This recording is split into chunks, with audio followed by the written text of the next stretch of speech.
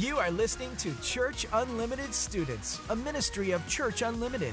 If God is speaking to you through this podcast, we encourage you to share this resource with your friends. And make sure to connect with us on social media by following @WeAreCUStudents. Thank you for listening to Church Unlimited Students. Hi, ladies.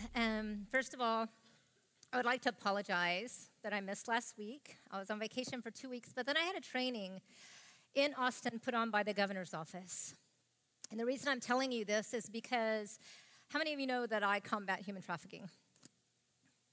Okay.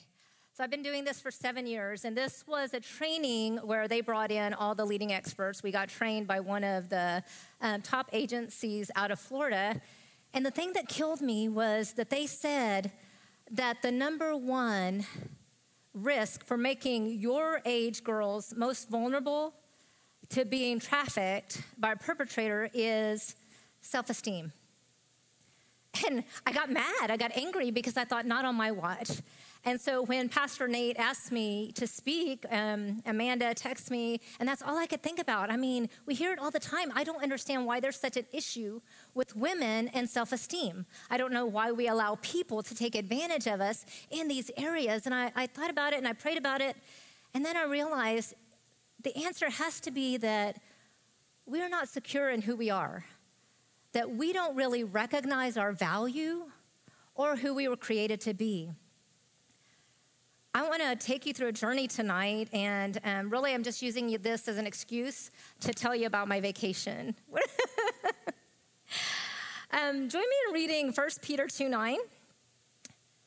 It says, "You are a chosen people, a royal priesthood, a holy nation, God's special possession, that you may declare the praises of him," like you just did in this room, "who called you out of darkness into his wonderful light." How many of you were here at camp this summer, right? Wasn't that room beautiful when we filled it up with his light?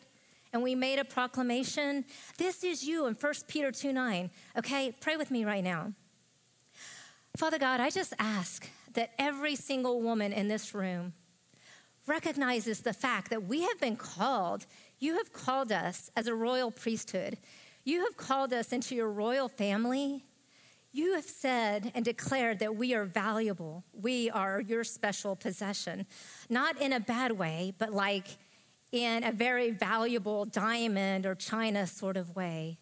Father, you show us off to everyone in the world. I pray that that seeps into every one of us tonight. In Jesus' name I pray. Amen. So I have to share with y'all, my fascination, I think, with British royalty goes all the way back to my childhood. And I'm going to be dating myself. How many of you have heard of Shirley Temple? Oh, I love y'all. Y'all want to have a sleepover and watch Shirley Temple movies? Okay. So I saw this movie with Shirley Temple when I was really young called The Little Princess. And it starts out all cool if you've seen the movie, and she's got like this ermine collar and this porcelain doll, and her father is dropping her off at this really exclusive girls' boarding school. But then her father disappears. He's MIA, he's missing in action, he was in a war, and nobody hears from him at all.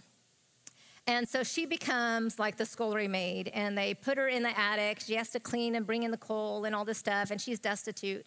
But she keeps believing, beyond a shadow of a doubt, that her father is alive. And so she sneaks out every day and goes to the hospital to look for her father, okay? Then one day, she's at the hospital, and she's getting chased by the police, and she's getting harassed by the butler, and, you know, like everyday life, right? School, like this happens to you. And everybody's tearing at her, and they're going to arrest her, and she's not going to get a chance to look for her father anymore. Well, it just so happens that day, Queen Victoria was touring the hospitals, you know, like when Trump and Pence came down to Rockport. So Queen Victoria decided to go and check out what was happening in the war-torn areas, and she was visiting the hospital. And she's coming down the aisle, and she sees a little girl, and she asks, "What's the matter with this child?" And she says she's looking for her father. And Queen Victoria is like, not only does she say, allow her to look, but she tells her guard, escort her throughout the hospital. And I thought, there's something more to royalty than just wearing a crown. There is a power to change the world. You can move mountains when you are royalty. And that's when I decided that that was something I had to have. And then, just like the rest of you, I determined the rest of my life to try to be a princess. Anybody else? Well, I got to go to Europe for my vacation, and I wanted to go see castles. That was my dream. It was for my 50th birthday. I'm a couple of years late, but that's okay. I just want to encourage you that if you have a dream and you have a desired destination, sometimes they get postponed, but never give up on your dreams. So mine was postponed for a little bit, but I finally got to do it. And as I toured these castles, one of the things that I recognized that was echoed in this monarch, Queen Victoria, was the reputation that she maintained throughout her reign. And I don't Netflix binge. I only watch clean shows. But recently there's been a show on Amazon about Queen Victoria.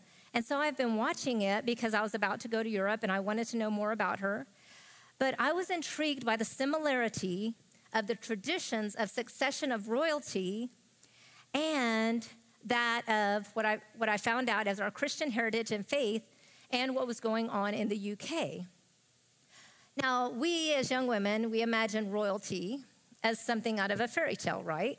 We think of Sleeping Beauty, Cinderella, and we forget sometimes that across the ocean, royalty still resides. How many of you are following like the Kate and all that? No? Okay. Y'all want to see my cute boots that are just like Kate's. Okay. Because we don't have that. We have presidents here. But the stories and traditions still contain an element of truth that were established in the Bible.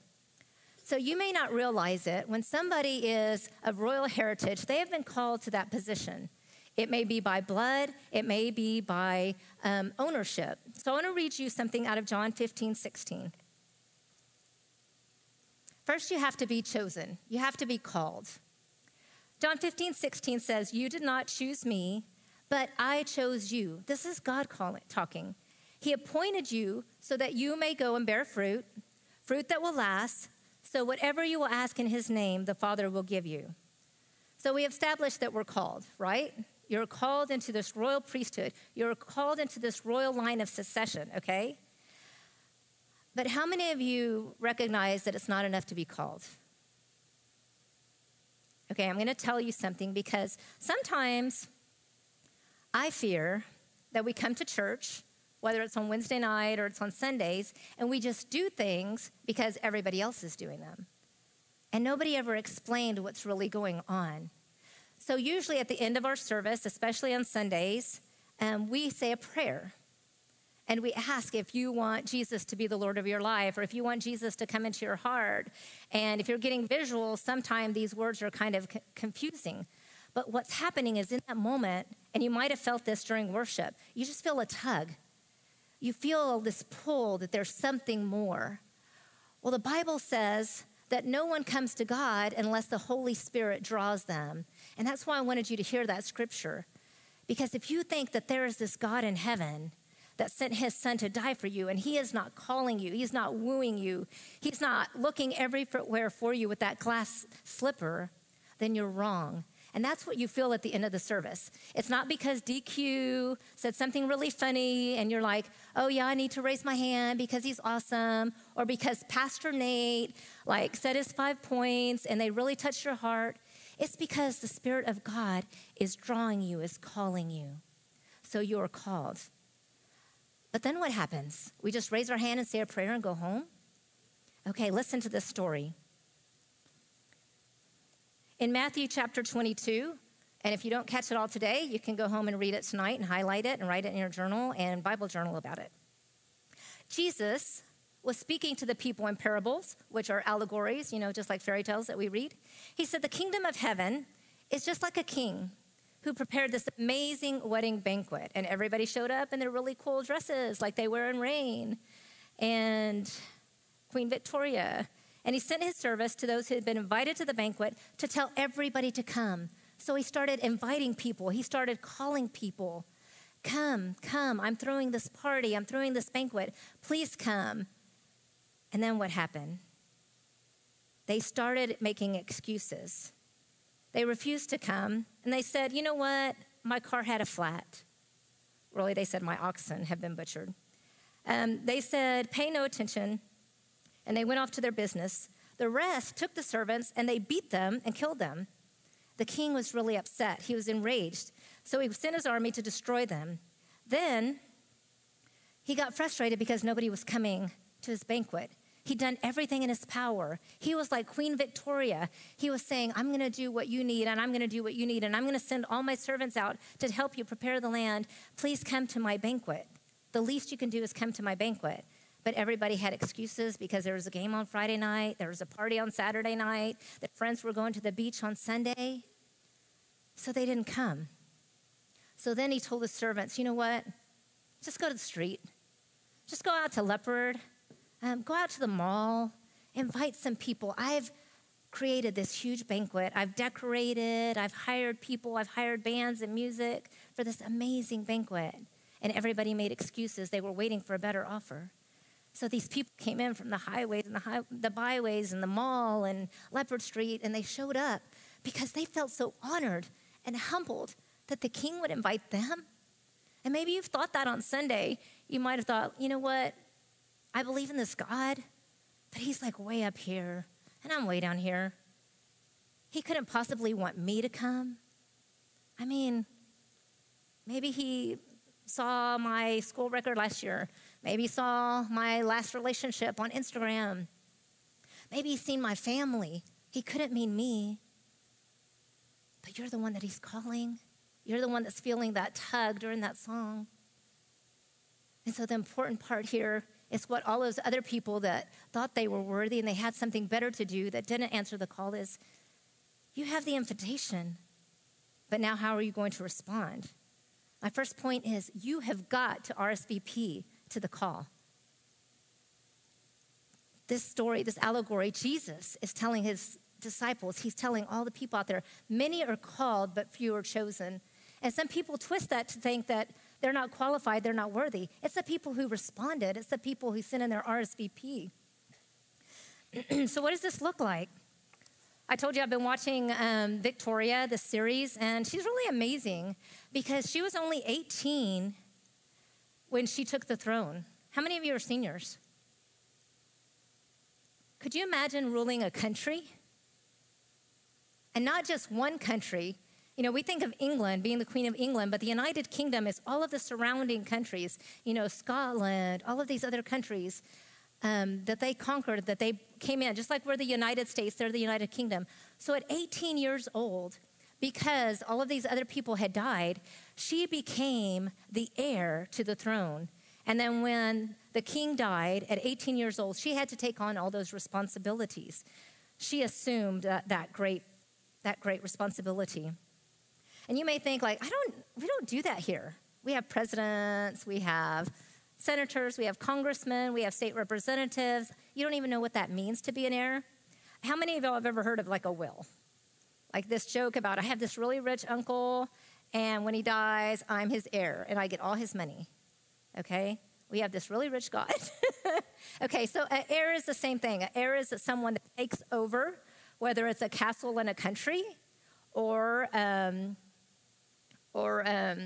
estate or whatever is left over, okay? So that's what an heir is. So I want to read you a scripture.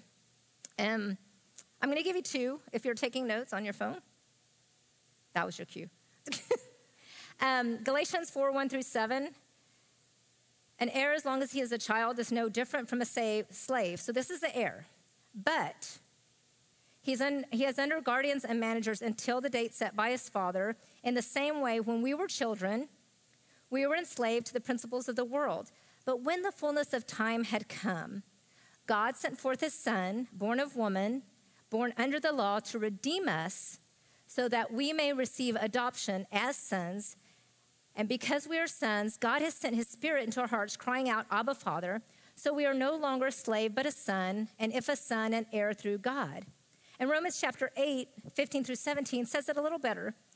Because of the Spirit, we are all children of God. The Spirit led us not to fall back into fear, but receiving the spirit of adoptions, with whom we cry, Abba, Father.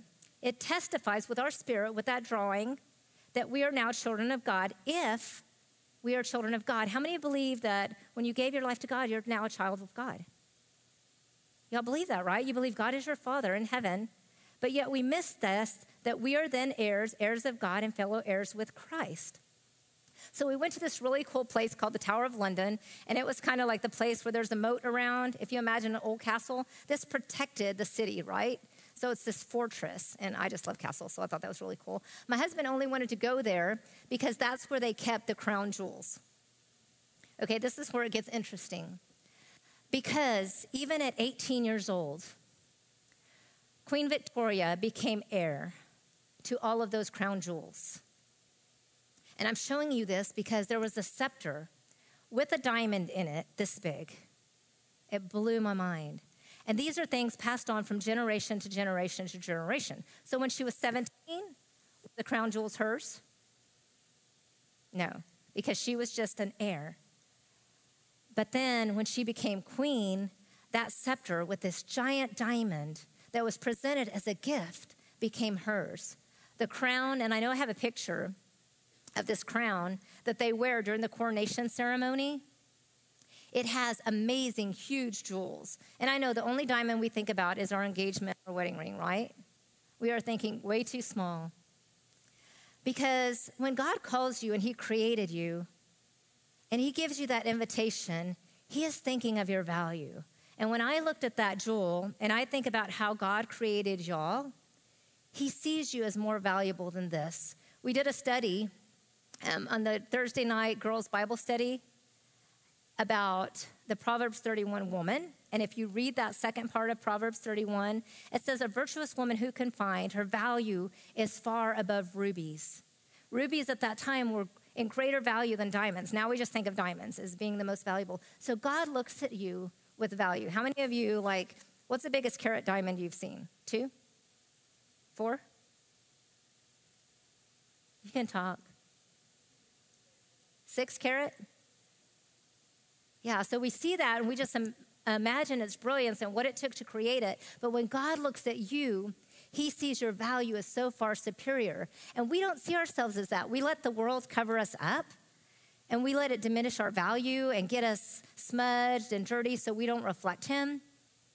But when God sees you, you begin to reflect in the world as the shining light of his creation. And I just want you to understand, because when I was looking at those jewels and the scepters and the crown, I was thinking about you guys and your value in God's eyes, and that you're heir to that. You're an heir to that inheritance. That's what he has left you, what your value is. So I want y'all to read those verses and try to understand. Just like Queen Victoria was an heir and she took over at 18, you're an heir to him and to all of his inheritance. So now I want to make it personal.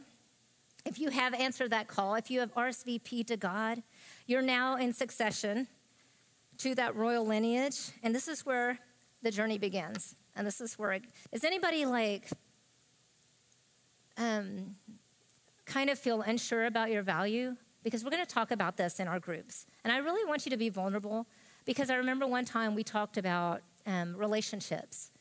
And I was so excited because everyone in my group opened up.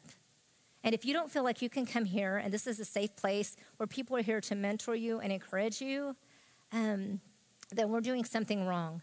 Because we're here to build you up and answer your questions and fight this battle with you. So I want you to feel like you can ask questions. Never think there's a dumb question, or never be afraid to say, I don't even know what Carolina's talking about. I can't even comprehend my life being of any value. That's something that we need to talk about, and that's why we're here tonight. So one of the things that I noticed, and they had this crown. And this crown was the one that everyone wore during the coronation. It was passed on from generation to generation since the 1600s. And the reason it wasn't passed on before then, because there was a great war and everything was destroyed, so the previous crown was destroyed. But the crown looks like this. It has a British cross, and it has these 2 gold bands on it. Do y'all see that? The 4 bands? Right next to it was the exact same crown, except the difference was there was only 2 bands and 2 were missing. And I'm really nosy, and so I have to Google everything. I'm like, why is this? Why is this? And that was the one of the heir prince, the prince of the prince that was going to be the upcoming king or the heir apparent. Like Victoria would have been the heir apparent before she took the crown. And so what they had to do was they had to go around every time the king wore the crown, they wore this crown. And the reason they had to wear that crown was to get prepared to carry the weight. And I thought that's interesting because we don't even practice our position as joint heirs with Christ. We don't even think about it. How do we go around every day and put on this crown and practice that we're next in line for succession, that one day we're going to reign in heaven with Christ? What does your life look like right now? How are you ruling? How are you practicing? And that had me thinking, and I couldn't even sleep that night because I was comparing it to our lives, and I thought there's so many things that they had to do to prepare for this royal position. They had to learn how to speak to people in public. They had to learn etiquette. They had to learn how to wear the crown and how to respond. And then one thing that I noticed, and I thought this was really funny, they had to welcome special guests from all over the world. And they welcomed these special guests, and they had this huge room, and it was at least this long. And on both sides of the room, it was just a hall. And on both sides of the room, there were all these portraits and giant portraits.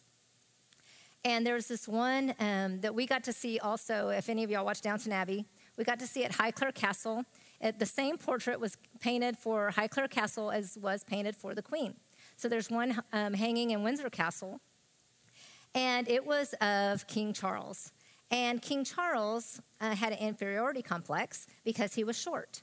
And so in the painting, he had the horse's head painted really small, so he looked bigger. Okay, because they didn't have filters back then. So they just like, can you paint me skinny? Can you paint me without a double chin? Can you paint the head? Okay, there it is. So can you paint the head? And if you look at the horse and then you realize, okay, so I got to see this painting twice, and I thought it was just a joke the first time I heard it. And then I started looking at all these other pictures. And then I would Google that real person, and I noticed how like the paintings were photoshopped. And this is what got me. And this is where I'm going to challenge you. Because they took all their visitors through this hall of portraits to say, oh yeah, King Charles was my great uncle. Oh yeah, this is the Duke of so-and-so, and he came and stayed at the castle. And it's like, oh yeah, this person, we hung out last summer, in Scotland. And they were bragging. So even though they didn't have social media, they did the exact same thing we did. They were bragging in a hall of portraits. That blew my mind. But ladies, this is where my question was. They are royalty. Why did they have to brag? And why did they have to lie? And I thought, sometimes when we're heir apparent to the throne, we forget what our value already is. And we don't have to try to get likes and friends on social media. We don't have to shrink the size of the horse's head to make us look better. We don't have to Photoshop and edit. #NoFilter. And it surprised me that this has been around forever. And I thought, if I was the queen, I wouldn't do that. If I was the heir to the throne, I wouldn't do that. But yet we're an heir to something so much more important, and we do it every single day. The other thing is during the, and this is not appropriate sword, I just don't happen to have one of those with jewels encrusted on the handle. There were so many things that I saw that were similar to the Christian faith during the coronation. And if you've ever seen a coronation, it's so similar to a wedding. So I want you to think about a wedding and the queen coming in, and she presents a Bible. She presents, she gets presented with an orb that signifies her rule of state.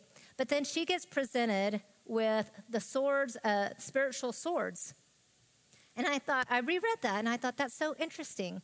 To uphold the spiritual state of the country, that's one of her responsibilities. And I was like, they don't have separation of church and state in the UK. That's one of the monarch's responsibilities. And I thought, you know what? I think I read about that somewhere in the Bible. I think it's in Ephesians 6, verse 17. It says, not only to take the helmet of salvation, that's answering the call, but the sword of the Spirit, which is what? What is the sword? The Word of God. I had a dream one time, and I have this picture in my house because I just became enamored with it a long time ago. But I had a dream one time, and I'm going to try not to cry because I'm living this moment. It's called The Accolade. And in The Accolade, there's this queen, and she is knighting a young man. And this is where this becomes important, because when royalty knights somebody, which is what they do to a monarch, and they are declaring their new position. And I don't know if you've ever seen that in a movie when somebody is knighted. This is when they're commissioned. They are commissioned into their future role. So the monarch is commissioned. A knight is commissioned. But we think, oh, that's so cool. You get to wear that armor. No, when a knight is commissioned, then that's when they have to go out and they have to go do a task like kill a dragon, conquer a world, something like that. I don't understand why we think as Christians that once we have been called and once we have been commissioned that it gets easy. Because that's when it's time to take up our sword, to take up the word of God, and to go out into the world and start fighting our battles. We were never called for something easy. God created us as something of value to go out and terrorize the enemy who is really ticked off that you're here and that you're a Christian. If you don't believe me, let's go back to the New Testament, the beginning of the New Testament, where all of a sudden the wise men come to Herod, who is the reigning king, and they're like, hey, we heard there's somebody else that was just born, somebody else that's going to ascend to the throne, somebody that was born to be king. And what did Herod do? He went and massacred everyone in the country under two. The same thing happens with anybody that's heir to a throne. When children are born, there's assassination attempts. Queen Victoria, as soon as she became queen, she was out riding one day and they tried to shoot her. But you know what she did? She did the same thing that we should do. She got back out and she said, no one is going to take this position from me. This is my responsibility to be out there in the world. And this is our responsibility. But we weren't created to go out there unarmed. So I want you to become equipped with the sword, the word of God. And ladies, as you go through there, if you have questions, that's what we're here for. And I will tell you something. I've had people come to me with questions and I didn't know the answers to them. But that's what your life group leader is for. You can say like, hey, I just read this, that we're adopted by God and I'm a joint heir. What does that mean? And your life group leader may say, you know what? I don't know, but I'm going to look it up. I mean, I go back to the Greek and Hebrew. If you ask me a question, I'm going to find out the answer to the best of my knowledge, because at least you're looking and at least you're equipping yourself and at least you're hungry for the word of God. And that's the only way you're going to reach your friends and reach the world, is knowing that. So the second point is to recognize that you will have challenges, to utilize the word of God, your double-edged sword. We need to learn how to battle the attacks of the enemy, our emotions. Anybody got any of those that you need to combat? Our thoughts and the other things that might try to take you out by learning and applying the word.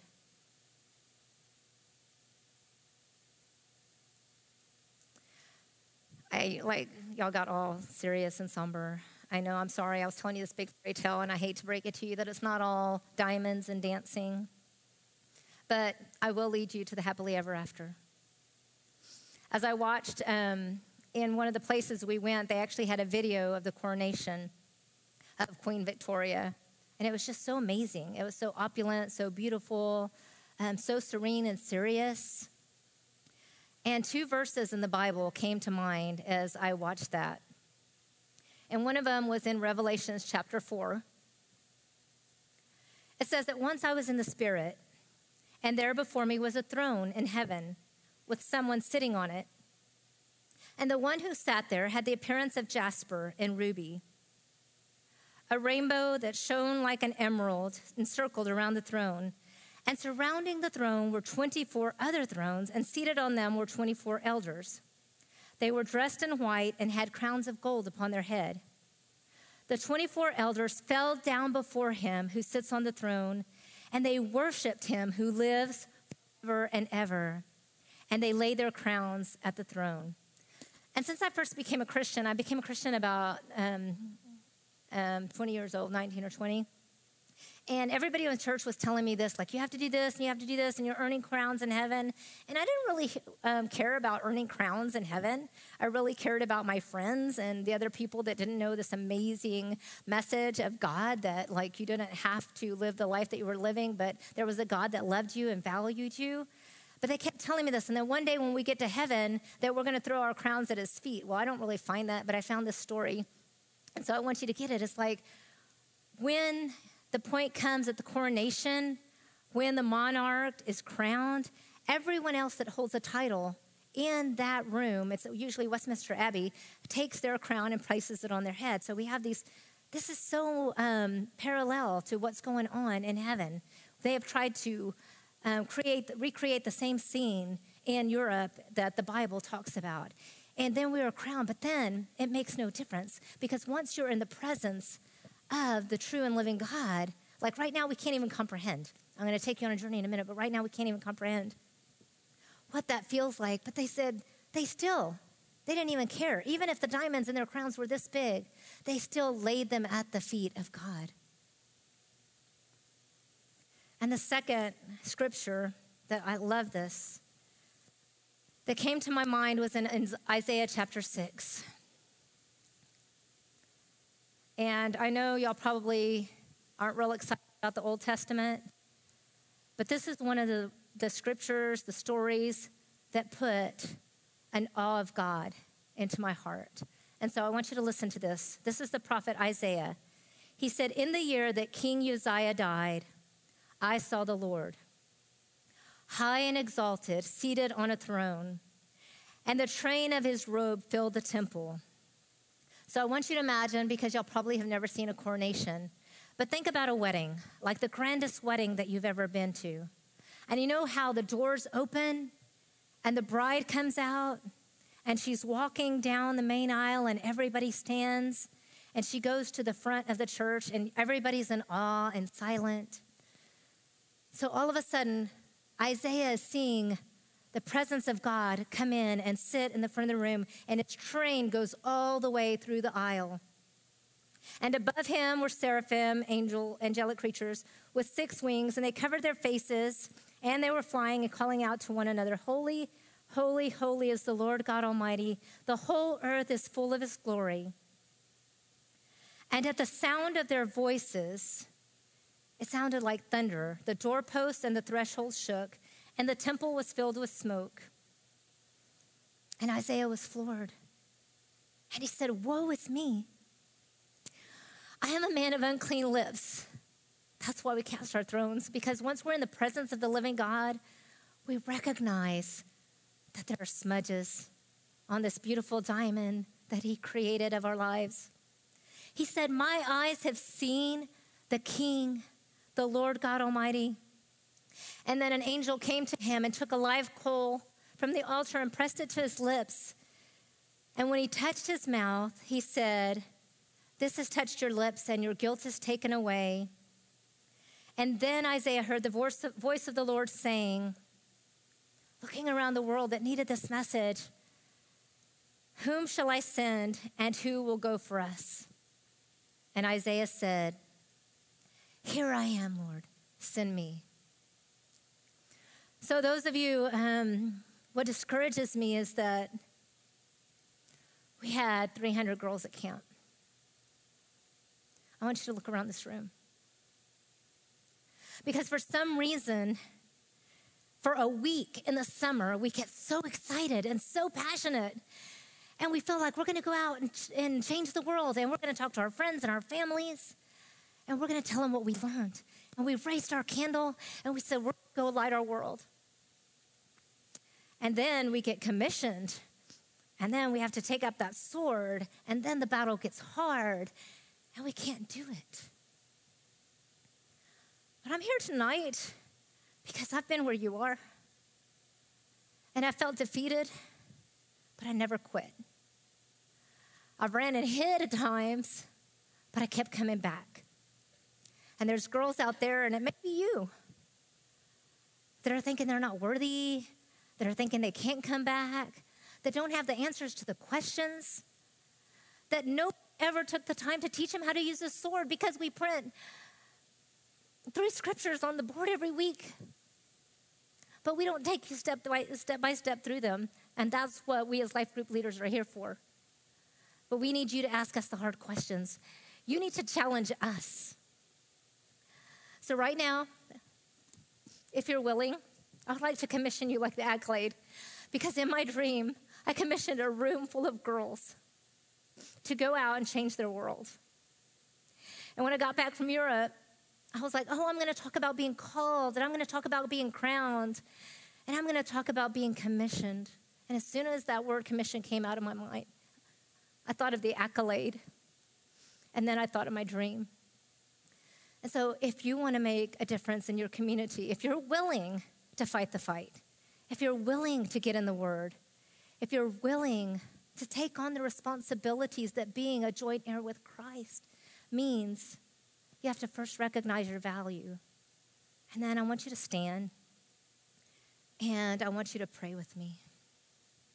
So if you want to be commissioned tonight to make a difference in your school and your community, stand with me right now, and I'm going to pray.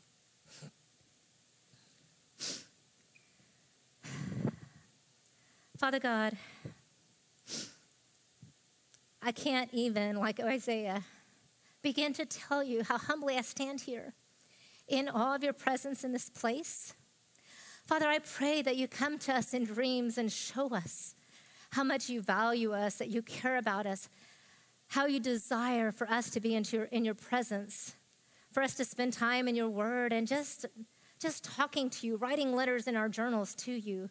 And Father, I pray that we hear you speak back, that we hear that call. But when we hear that call, that it's so much more than raising a hand on Sunday or Wednesday, that we send in our RSVP and we actually show up when you've gone through all this trouble, the trouble to send your son, your most valuable prized possession for our lives, to show us how much you loved and care about us.